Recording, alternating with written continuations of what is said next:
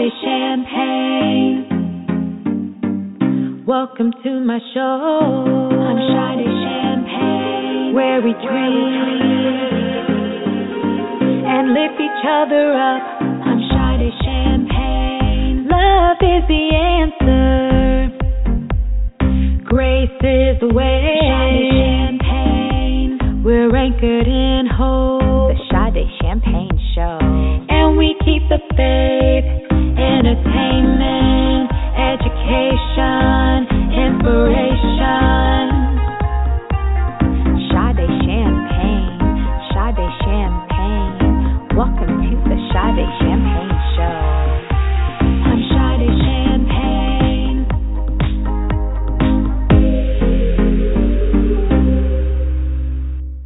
Welcome to a brand new episode of the Sade Champagne Show on Grindhard Radio and 57WLLE.net, the beat of the city in Raleigh, North Carolina. My theme song was produced by Alberto Morello, recorded and mixed by The Quakes, and written by me. For this week's episode, I have a very special guest. Evan McKeel is a 26-year-old worship leader in Texas, focused on personal development, confidence, and wisdom. I have to give him a special introduction. Please help me welcome my dear friend, Evan McKeel.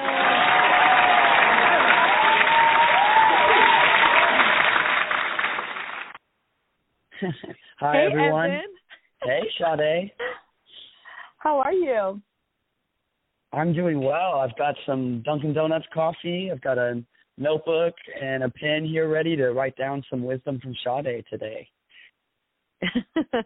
You're so funny. I feel the same way with you. I'm always blessed and encouraged by you. Just so you know, everyone, sometimes Sade and I have these phone calls not on the radio just because I know she's going to have some good encouragement and some good wisdom I haven't thought of before. So this is just kind of a peek into a normal Evan and Sade phone call. Exactly. So I want to share with everyone first how we got connected many moons ago, back when you were on this little show that people may know of on NBC called The Voice.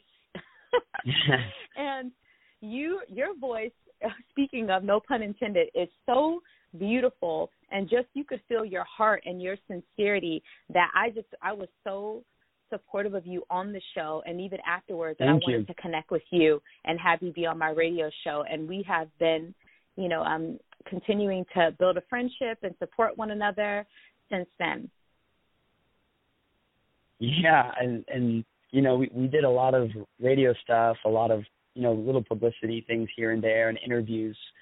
You're right, many moons ago, 5-6 years ago on that show, and, you don't really expect to strike up a good, friendship and to keep in touch with someone from that. You're the only person I did an interview with back then that I still follow and listen to, and that we still talk and do things like this together. So it's been cool. Mm-hmm. Wow. That was many moons ago. Oh, my gosh. It was. How has your life changed since you were on The Voice, and what have you been learning about yourself since then, Evan? Life has changed very, very much. After the show was over, I was in Nashville doing some recording for a little while. And, one of the reasons that I went and did The Voice, even though it wasn't my idea, God kind of just dropped the opportunity into my email one day. I just got a random email from someone from the show, saw a video of me and asked me to come sing. And I really feel like God was giving me an opportunity to go see what the music industry and the performance industry is like firsthand. I'd always kind of been torn between doing ministry as a main career path and job and vocation, and being a touring artist and a recording artist in the music industry. And I really feel like The Voice was like a crash course for me to be able to go and experience a high dosage of what the music industry is like, and decide if I think it was right for me. And it was so much fun. I would trade it for nothing. But I think one of the best things The Voice did for me was it gave me clarity that there are some things about being in the music industry full time that were not the right fit for what I want for myself, my life, my family, the traveling, and even some of the culture. It wasn't all exactly right for me. And it kind of led me to start looking back at doing ministry again and working for the church like I have quite a lot in my life too. And I really feel like I've landed in a perfect kind of in-between spot. It took me a couple years after the show was over, but in 2017 I came here to Texas to work for an amazing church called Church Unlimited. And it's a really big church, bigger church than I ever thought I would be at. And, you know, the way we do our music on the weekends and even our stage and everything reminds me so much of The Voice. So, like, where I am now is kind of right in between The Voice and working for a church. It's almost like doing what I did on The Voice for a church. And so I really have kind of ended up with the best of both worlds. And so I guess what I learned about myself is that I think before I was really trying to serve ego. I was really trying to serve my own desire for success and importance and people knowing who I am. And what I learned about myself and what I learned about us as people is we're much happier serving other people's needs and doing things that benefit other people than we are trying to benefit ourselves. So that's probably the main thing I learned. And I learned that I love Texas more than anywhere in America. Cool that you, like you said, you've been able to find the niche that's for you and what you really desired in your heart. And so, you know, we all know we have been in a pandemic for over a year now. And I would like to know, as a creative and performing artist, as a worship leader, how are you navigating your way through the pandemic? And what advice and words of encouragement, Evan, would you give to other aspiring and up-and-coming songwriters, creative artists, worship leaders, etc.? That's a great question. And, you know, a year ago, I think the church in general, performers in general, musicians, creatives, had to get very, very creative. And a lot of people did some of their best creativity in that time. You know, Billie Eilish just announced a new album that she said would not have happened without COVID. Taylor Swift just swept all these Grammys on this album that she recorded during quarantine. And so in a way, the challenges that came from complications due to COVID and the quarantine and the isolation that we had to experience, I think those are actually excellent conditions for creativity, because creativity is really birthed when your normal way of doing things is no longer available to you. You know, I did a lot of writing during quarantine. Our church started writing music for the first time as a worship team during quarantine. We kind of had to change the entire way we did church. And if anyone that's listening that goes to a church or works for a church or has even been to church understand how flipped around, you know, the kind of online church and streaming, like everybody had to get creative. And so in a way, I think it's important for us to recognize the opportunities for creativity grew when the pandemic came. And, you know, if anything, we were probably in more of a rut before that. We had to ask a lot of questions we had never asked. We had to try things different ways than we had ever tried. And so in a way, I think I've seen creativity go through the roof since quarantine. That's powerful. I love that. One of my favorite quotes by a dear friend of mine, Sweeney May, and she says that when your resources seem to be at their lowest, your creativity is actually at its highest. Wow. You have to do more with less. Very true. That's great. That's such good advice. What are you currently working on, Evan, and have coming out in the near future? It's funny enough, we were busy with church during quarantine. The most recent creative work that I've done in my own life was a writing project on one of my favorite topics, which is confidence. You just mentioned a minute ago in my bio, confidence is one of the things I'm most interested in. And one of the mission statements I've written in my life is that I'm here on earth to inject confidence into as many people as I can. I think confidence is one of the most important currencies that each person needs to have. It's pretty much, in my opinion, the number one thing that determines success is confidence. And I've been wanting to write about it for a while. I felt like I had these ideas about confidence and the misconceptions about confidence and even the ingredients of confidence that I had wanted to write about for a while. And it was actually, I got COVID right after our Christmas services at the end of December. And I was like, well, how can I use this 2 weeks that I had to stay home where my body isn't going to feel well, but I still have a healthy mind and I have time and I'm going to be home. Like, how can I make the best of this? If you're talking about being creative, I think that's really a creative question. How am I going to make the most of what I have? And like you said a minute ago, it's when we have less. I was able to do less. I was not able to go places, but that actually forced me to be creative. And I started asking some questions, and God kind of helped me realize this would be the best time to sit down and hole up and write about this topic that you've been wanting to write about. You're not going to have 2 weeks off again, maybe ever, at one time, so how can you use this? And so I got on a ton of vitamins and sat down for a week or two and wrote this short, 30 to 40 page guide on what confidence is, how to get it, and the things that we believe about confidence that aren't true, the things we don't understand about it that are keeping us from getting it. And so it's called What is Confidence and How Do I Get It? Very, very straightforward title. And so that's the most recent work that I've done kind of on the side outside of ministry. And it's actually, I haven't done a lot to promote it yet, but it is available on my website. I've kind of been holding on to it. And I even feel you reaching out to me and asking me about it was kind of my little nudge to go make it available to people and put a little bit of energy behind it. Yes, that's so good. I'm looking forward to reading that and also having our audience read it as well and just be encouraged by it. So speaking of confidence, let's discuss some of our favorite topics, Evan. Let's go first let's share a little bit. I'd love to hear from you on confidence. What is it? Where do you think it comes from? How do we get confidence? What does a confident person look like? I know that's a myriad of questions, but give us an overview of what you think it looks like, what it is, and how it can manifest in a person. One of the reasons, you're getting me excited. This is like my favorite thing to talk about. One of the things that I think keeps us from becoming confident is that we think you either just have confidence or you don't. We would look at confident people and say they're confident, but that's just not me. I'm just not a confident person. I just wasn't born with confidence. But confidence is something that is built in you.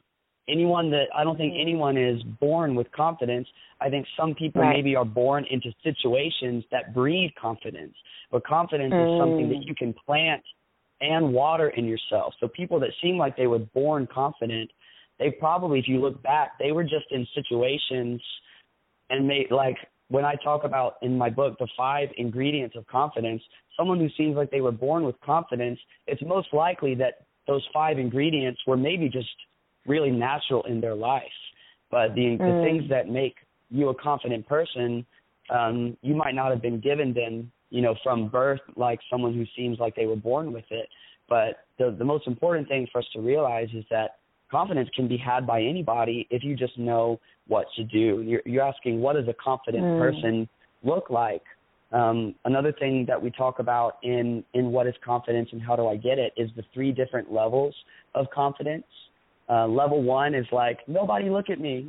Someone who doesn't have a lot of confidence, they maybe tend to hide. They kind of want to be in the back. They don't want to have attention put on them, because they maybe feel not confident yet. Maybe they're starting off from a lower point of self-esteem. And then level 2 of confidence is everybody look at me. Someone who tries to draw a lot of attention to themselves, and someone who is very loud, very out there, often looks confident to us. But the more outspoken, loud, braggadocious someone is, they look confident to us, but that actually displays a lack of confidence. What a really confident person looks like is someone who is not afraid of attention, but also doesn't need attention. So someone who's not confident yet might be afraid of attention. Someone who looks confident but isn't really is someone who needs attention to feel confident. But a really confident person is someone who's like, I don't care if you pay attention to me. That's not going to affect my self-esteem. And if you don't pay any attention to me, that's not going to affect my sense of self-esteem either. Someone whose feelings about their self-worth and their self-value is so steady that a spotlight does not increase it, and the lack of a spotlight does not decrease it. Does that make sense? Yes, that's good, Evan. Yes. Mm-hmm. And so someone who is at that point, who does not need approval and attention, and their sense of worth isn't raised or lowered by other people's opinion, they are now in a position to provide attention, approval, affirmation, encouragement to other people. Someone who is really confident probably isn't super concerned with themselves, their own image, their own reputation. They're actually concerned with going out and helping other people to have more self-worth, helping other people to feel better about themselves. Someone who is sowing into other people is someone whose cup is already overflowing. And that's what a really confident person looks like. If you ever see someone who's out spending most of their time and energy pouring into other people, they're probably very, very self-confident to the point that they don't really even need someone to shout them out for every accomplishment or praise them for everything they do or share everything that they're doing, all the time. That makes a lot of sense. So with that being said, let's go into social media some. And, I actually was just doing a Facebook Live about this because, we can oftentimes take everything we see on social media to be real life. And so there's a lot of people that can appear to be one way that are not that way at all. And this can go in religious and faith-based communities and non-religious or non-faith-based communities as well. And so I'd love for us to talk a little bit and hear your thoughts on with social media and, how can it be hurting our confidence or actually helping our confidence in our relationships and, how we can actually use it for our benefit and not for our detriment. I'm interested to know, Sade, what you talked about on social media on your Facebook Live, the one you just mentioned. Sure. Share with me a little bit about what you all have already taught about it. Sure. I talked about yesterday about fake love, how relationship gurus can be damaging, and fake couple goals, unrealistic expectations, and fake relationship advice. Because, we have seen the rise of everyone who is a guru and they're given this love advice and relationship advice, but oftentimes the advice they're giving is not really beneficial if you're actually trying to build a healthy relationship and be married and happily married one day. Usually it's advice given from someone who either hates the opposite sex and they're trying to get you to manipulate the person, or they're putting these unrealistic expectations. They look one way on social media, and we're just looking at them and thinking, well, they must have the perfect life. Look at how many followers they have, Evan. Look at how they look physically. Look at the relationship that we think that they have.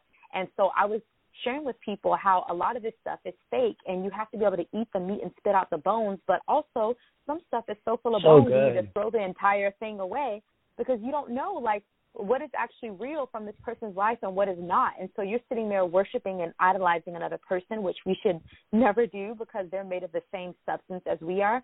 And then you're feeling bad about yourself, and it goes to what what we want to talk about. You're feeling bad about yourself. You're not knowing how to take in, you're not knowing how to filter out the information. And so you're seeing so much of men and women being pitted against each other. And I think that's what's great about our friendship and us being able to connect in not only a faith-based environment, but non-faith-based environments as well, is able to show men and women don't have to beat each other's throats all the time. And so that's what I talked about yesterday, and people were definitely loving it. Good word. And man, we could spend an hour on deprogramming people from bad relationship advice. I think most relationship advice I hear is pretty bad. I think even taking, relationship advice off social media almost on its own is kind of a dangerous thing to do. I think the best thing you could do is find a couple that you know in real life whose marriage and relationship you would like to emulate in your own life. Just go sit and have lunch with them and ask them all the questions you're asking on social media, because if you're asking advice from someone whose relationship you would not want to be in, you're just they're giving you a roadmap to have a relationship just like them. That's great. Yeah. People were definitely really connected with it. And so I know you're passionate about sharing, with your thoughts on social media as well, and how it can oftentimes what should be a blessing to us can actually be a detriment to people. Yeah, I mean, there are definitely pros to social media. I'm not, one of those, vintage, old school, things were better back in the old days people who's like, social media ruined everything. I mean, even just having memes in our life now, I think social media just for there being more laughter in the world. So there's some pros to it. Yeah. The problem is we are so attached to social media. We spend more of our life on social media than we do in our real life, it seems. And the line has been blurred between, we used to say things like, oh, well, there's social media and then there's real life. But at this point, I don't think those are two separate things anymore. We treat social media like it is real life. It has very much become a part of real life. But I think the more we post on social media, especially, you've already spoken some about this, about how when we view other people on social media, it stirs up feelings of comparison. It makes us feel that we are lacking in something because we are comparing our real, raw, unfiltered life to someone's highlight reel, very filtered life, and wondering why we don't have what they have when they don't even have what they say they have. So from viewing other people on social media, you're setting yourself up to feel less than, and it can really take hits to your self-worth. What I talk about when it comes to social media in what is confidence and how do I get it is that the more we post on social media, the more we are setting ourselves up to be disappointed by the reactions we get from what we post. Whether we would admit this or not, every time we post a selfie, a status, an opinion, we are doing so with the hope of some kind of reaction. And I don't think we are very conscious and aware of this, but if we post a selfie or an opinion or an expression or thought, somewhere in the back of our mind, we have an expectation for what kind of reaction we are hoping to get. At the end of the day, the only reason we post on social media is hoping that someone will affirm that we are good-looking, good, that we want people to agree and approve of what we think. These are normal social needs that we have. We should be getting things like that from our relationships. But we're asking for these things from people that don't really know us. So in real life, I think it's pretty healthy to have 3 people in your life that you're close to and you care about. And one of the reasons social media makes us so anxious is because we now have the expectation that there should be 3,000 people who care about what we think, care about what we're doing, and care about what we eat. You know what I mean? And we're posting, we're sharing things about ourselves, sharing things about our personal lives that 20 years ago you would have shared over lunch with 4 people. And now we're sharing those same things with 400 or 4,000 people and expecting that every single person that follows us to be interested in the details of a person that they don't really spend time with in real life. And so I think our idea of those things is kind of distorted now.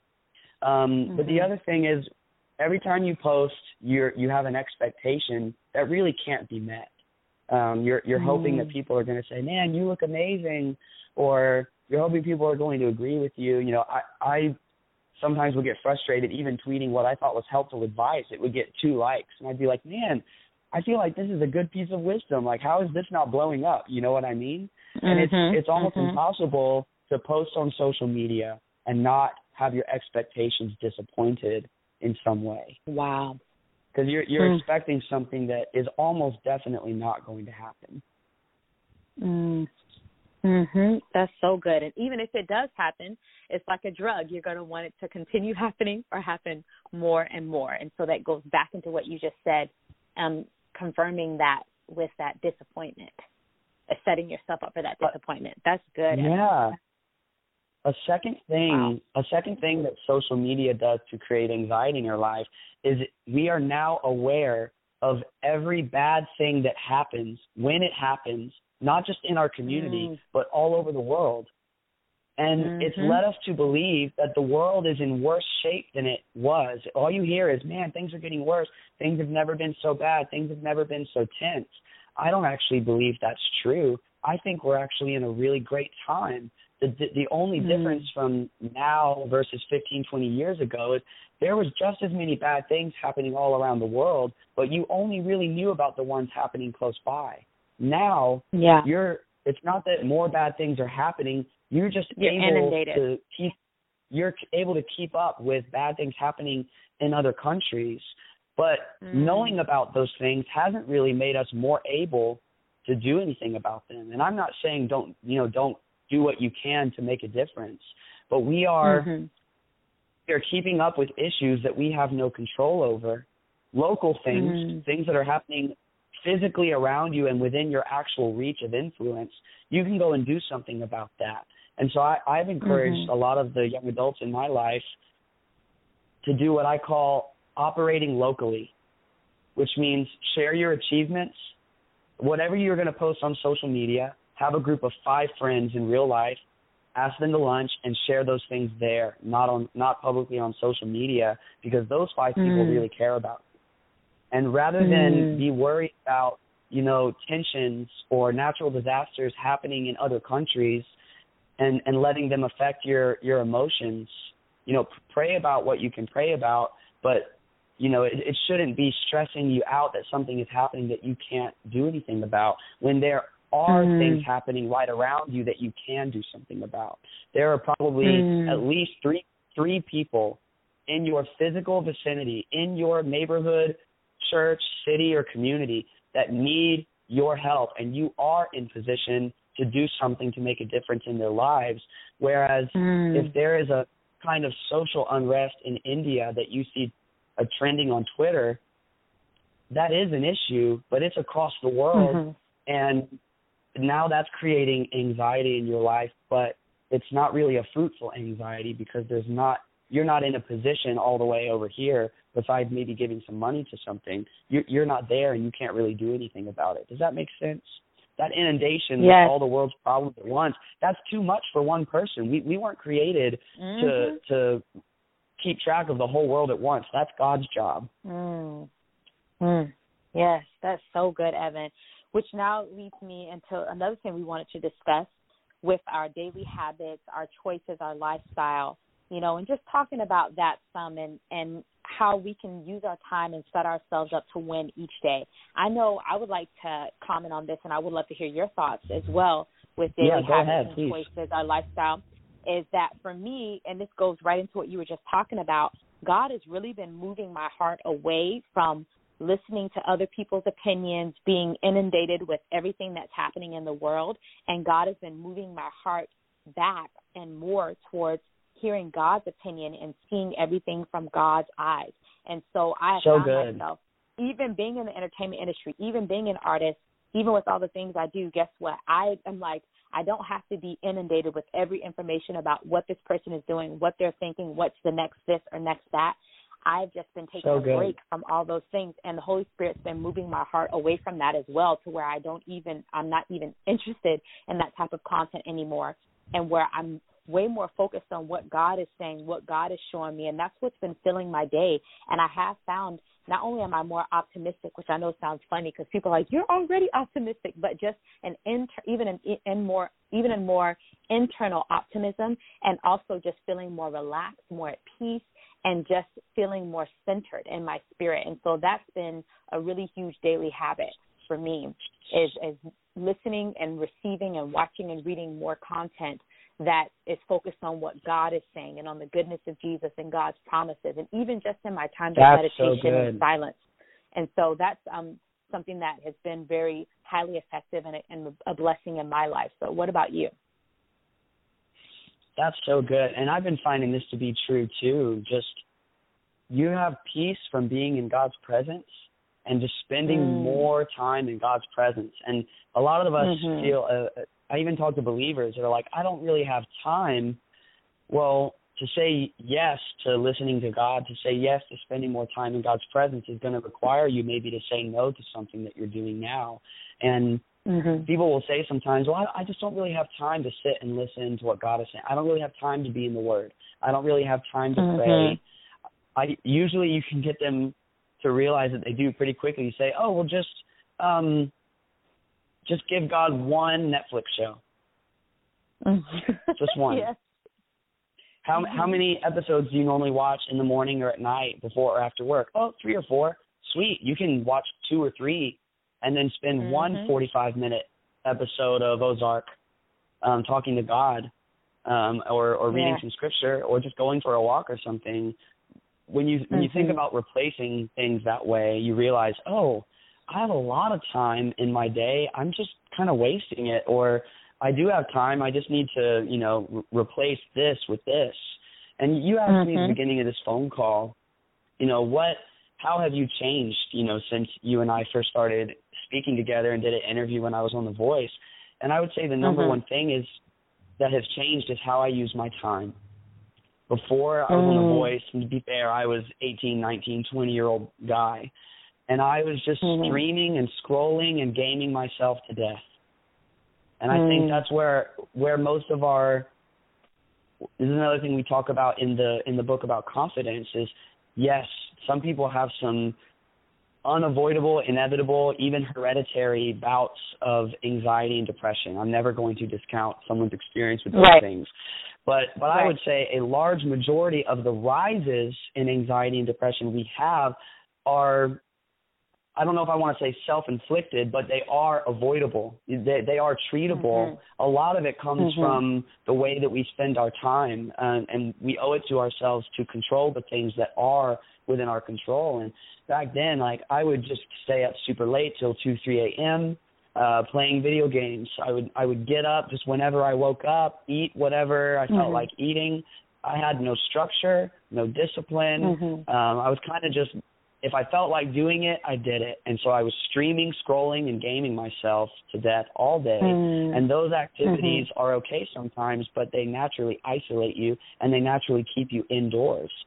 When I switched those things out for walking, lifting weights, reading, spending time with people in person, not on social media, making the very first thing I do in the morning, getting into God's word and scripture and praying to God and letting him kind of set the tone for the day, literally just switching out some habits and routines for other habits and routines set my life in a completely different direction.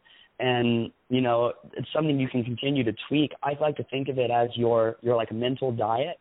If what you're eating, at your meals and for your snacks dictates, how sluggish your body feels, I believe that the diet for your mind determines how sluggish or energized your spirit feels.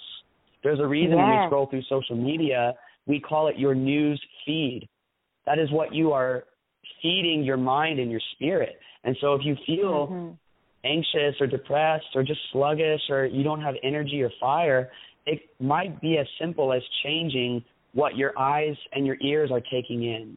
Just looking at different things, hearing different things, cutting out, negativity and all the overwhelming news like we talk about.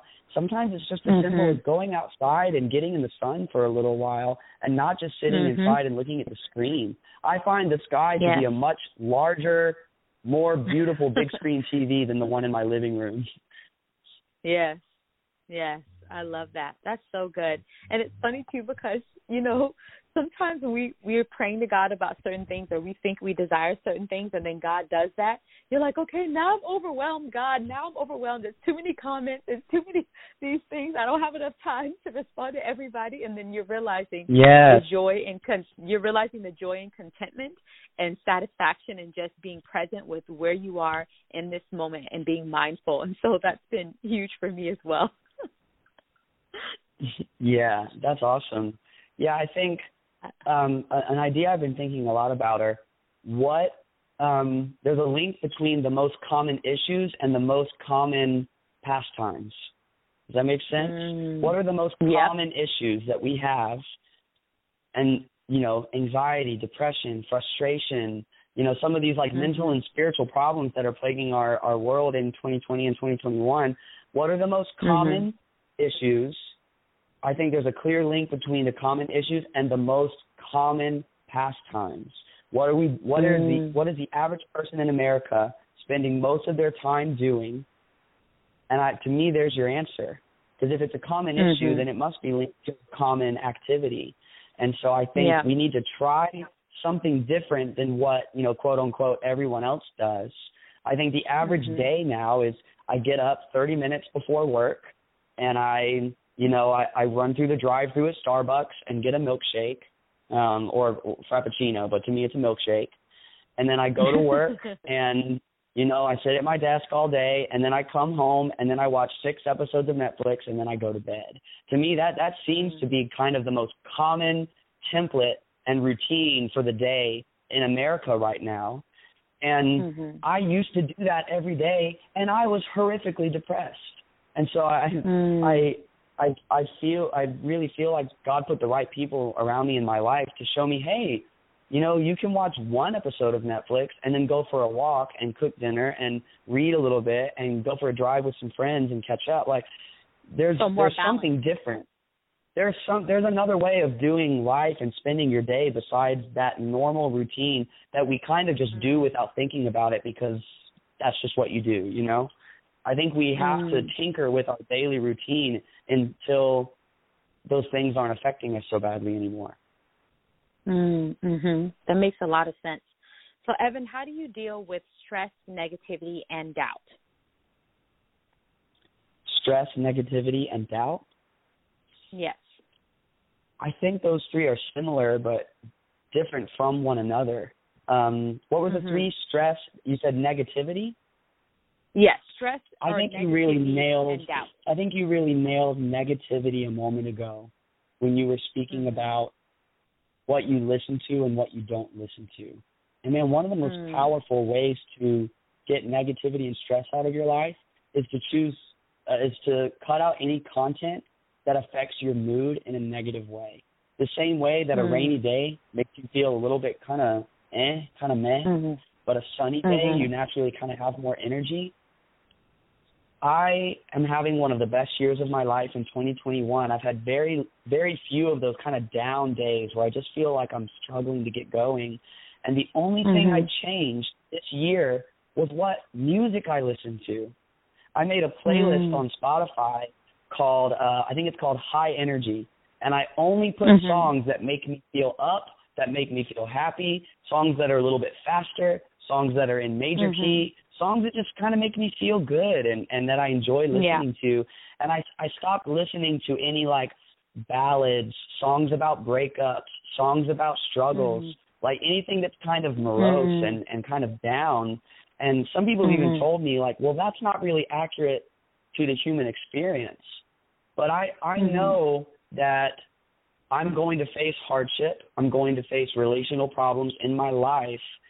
So why would I experience them more often than I need to by watching shows and listening to music about those things unnecessarily? To me, like I think we watch shows that stimulate negative feelings. We watch TV shows and most like Netflix shows and network shows that we watch in America are rooted in like betrayal, arguing, separation. Like, there aren't shows with a hero that you want to be like.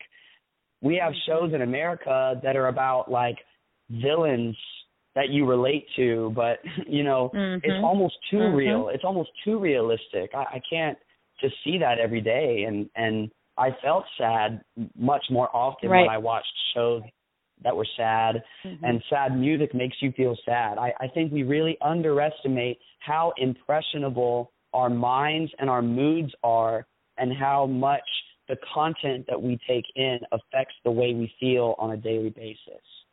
And so that's so good. Just changing my playlist, what I watch, what I listen to, what I read, and which people I'm around.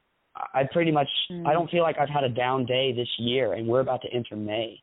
And I didn't think that was possible, but I really believe that's possible. You change your diet. Wow, thank God. That's amazing. So do you have a couple questions you'd like to ask me, Evan? Let me think. I think I wrote some down here, but I've walked away from my computer now. Sade, I'm just interested to know what do you feel like God is preparing you for right now? Because that's an idea that I've been thinking a lot about is preparing.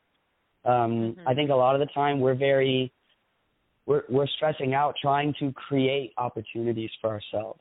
And God has been teaching me not to worry about opening doors so much, but about preparing for what's in the room. Does that make sense? Let him open the doors. You just be ready for what's in the room he's opening. So I'm interested to know what you feel, how God needs you to prepare right now.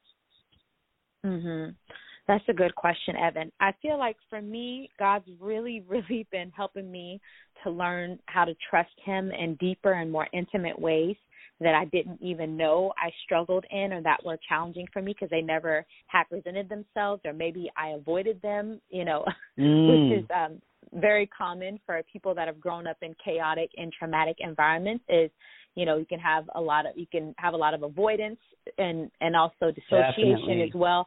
And so I feel like God has really, really been wanting to help me and has been helping me to learn how to trust him in deeper and more intimate ways that have been very challenging for me because, you know, we want control. We want control. We want to know how everything is going to work out, and we want to be able to have a sure thing. It needs to look certain.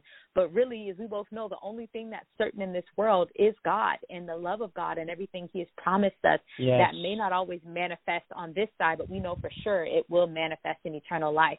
And so God has really been wanting to help me to learn how to be present in today and trusting him moment by moment and depending on him moment by moment, and understanding that it's okay if I don't know all the answers to things. It's okay if I'm struggling in this area, and to learn how to trust him and depend on him and open up, you know, in even deeper ways with God, but that he's helping me in this and he's not going to move me from this place because it's something I know he really, really wants to instill in me and have me be rooted in.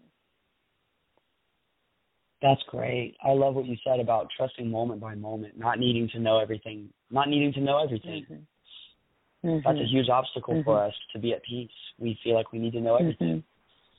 Yep. But like, how do I know what's happening around this corner? And how do I know this? And how do I know this person is legit? And how do I know this? And so that is another way that we can foster anxiety as well. Anxiety, depression, all those things. No kidding. Because, you know, they all tend to run together. They're all cousins of each other. You have one that the other one is right around the corner is there as well. So that's for me Most definitely. what I feel like God has been preparing me for. That's great. Man, if you can learn to get to a place of trust and not needing to be in control of everything, talk about a way to have peace. Talk about a way to get rid of anxiousness and negativity. Just say, man, I think things are going to be all right. I don't think I need to know everything, and I trust that God knows what he's doing, and I'm just going to take the little bit of instructions he's given me. And I found the last year or two in my relationship with God, most of what I'm doing, God didn't ask me to do. His instructions for me are typically very simple and very manageable. One time, maybe a year ago, I was like, God, you know, what do I need to do right now? What do I need to do? And he said, sing. And I was like, yeah, well, I'm already singing. He's like, sweet. Then what are you worried about? You're already doing what I asked.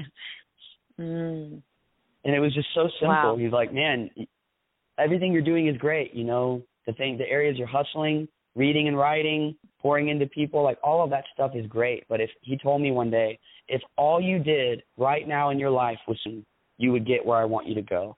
If you did nothing at all in your life but sing, and sing for this church and sing in this place I put you, you would get where I want you to go. Do you see how simple my instructions are for you and how much I'm going to take care of on your behalf? All I'm asking you to do is sing. You're worried about 12 things. I've only really given you one thing to worry about.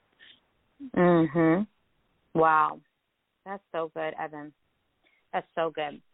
So do you have, before we get ready to wrap up the show, are there any other questions or another question you'd like to ask me? Another one I wanted to ask you is, you know, I know this is probably something you've thought about a lot. You're an encourager, a speaker, someone full of wisdom. What do you think is the most important message that speakers, someone like you who is a speaker, like what do you think is the most important message to the world right now? I feel like the most important message or the greatest encouragement for me to give others is that they are so loved and that they are so cherished by God, and that no one and nothing can take that away from them, and no one and nothing can determine their worth and their value. Because this goes back into what you were talking about with your new book. with confidence, and how do we get it? Where does it come from? Is most of the things we do in this world, most of the things we desire, the things we're struggling about is because people want to feel loved. They want to feel cherished. They want to feel valued. But think about when we're able to really receive how valued and loved we are by God, how cherished we are by God, how much our life matters, and that can never be taken away from us. No one and nothing can determine our value and worth. No one and nothing can reject us because they are not our creator. They don't have the qualifications, the authority. They don't have the power to do that, and God will never reject us. It will literally change the scope of people's lives. They will see everything and everyone so differently, and they'll be in so much of a happier position. They'll start doing things because they actually want to, and not to just receive love or to feel worthy or valuable. They'll already feel that way. And I think that goes into what we said with your book with confidence.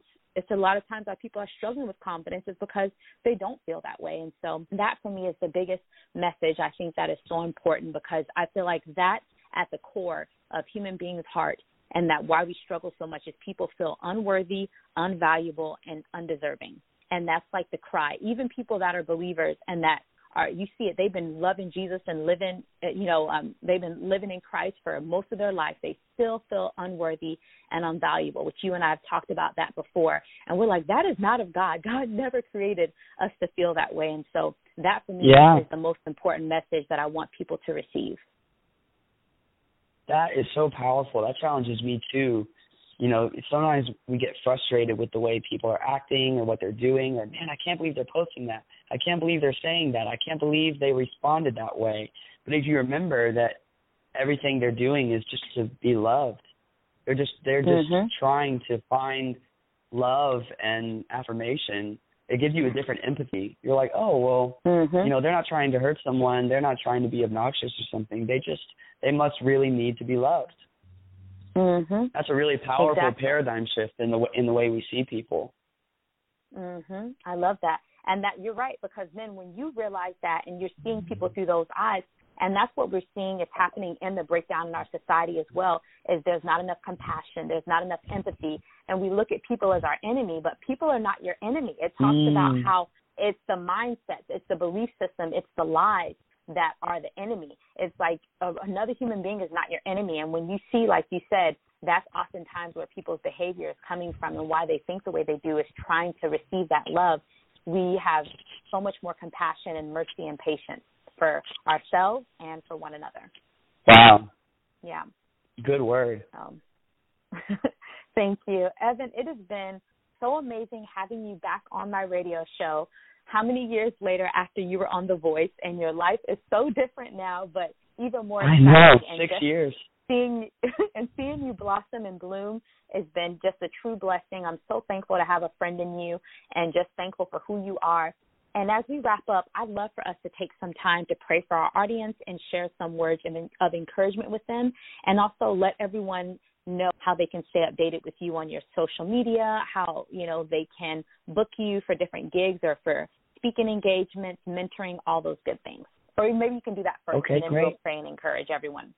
Yeah, most of the stuff that I've been writing that I would really like to share with people, the messages that I think are most important for people to hear right now, are on my website at evanmckeel.com. Pretty easy to remember. You can follow me on Twitter. It's just my first and last name, at Evan McKeel. I like to share some encouragement and retweet some wise people there as well.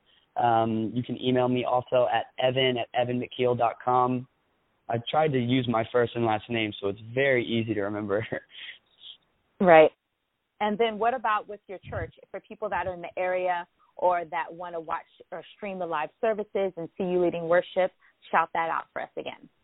Yeah, please go follow Church Unlimited in Corpus Christi, Texas. What an incredible church. I've been so blessed to be here. I see myself here for a very, very long time. It's such an encouraging place. It's a place that has truth and encouragement, wisdom, and conviction.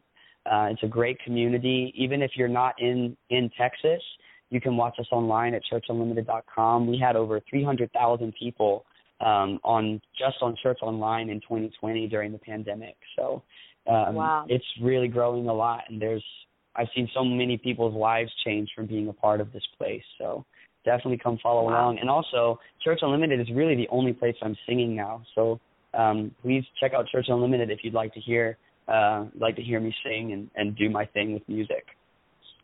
Wonderful.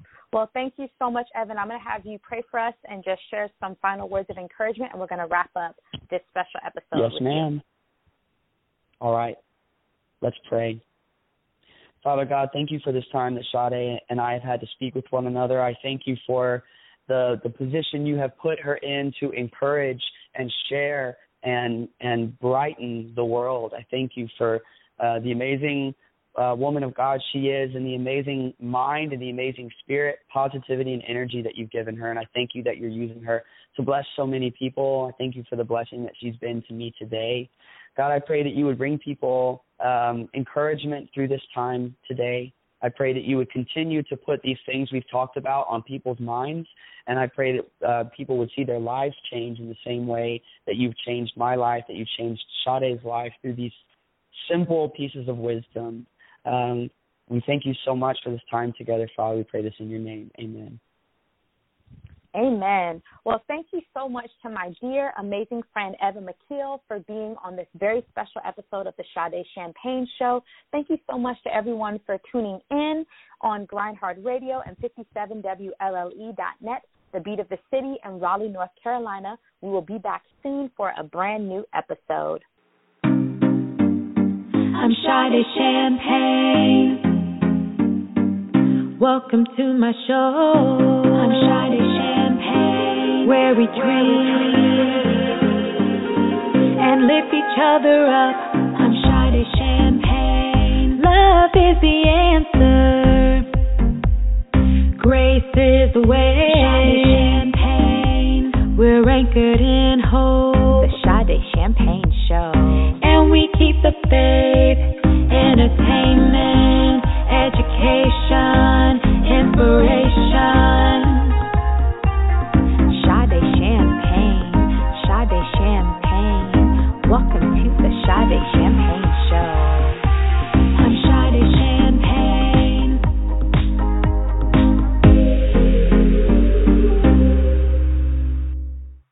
Step into the world of power, loyalty, and luck. I'm gonna make him an offer he can't refuse. With family, cannolis, and spins mean everything. Now, you wanna get mixed up in the family business. Introducing The Godfather at ChumbaCasino.com. Test your luck in the shadowy world of The Godfather slot. Someday, I will call upon you to do a service for me. Play The Godfather now at ChumbaCasino.com. Welcome to the family. VGW Group. No purchase necessary. Void where prohibited by law. See terms and conditions. 18+.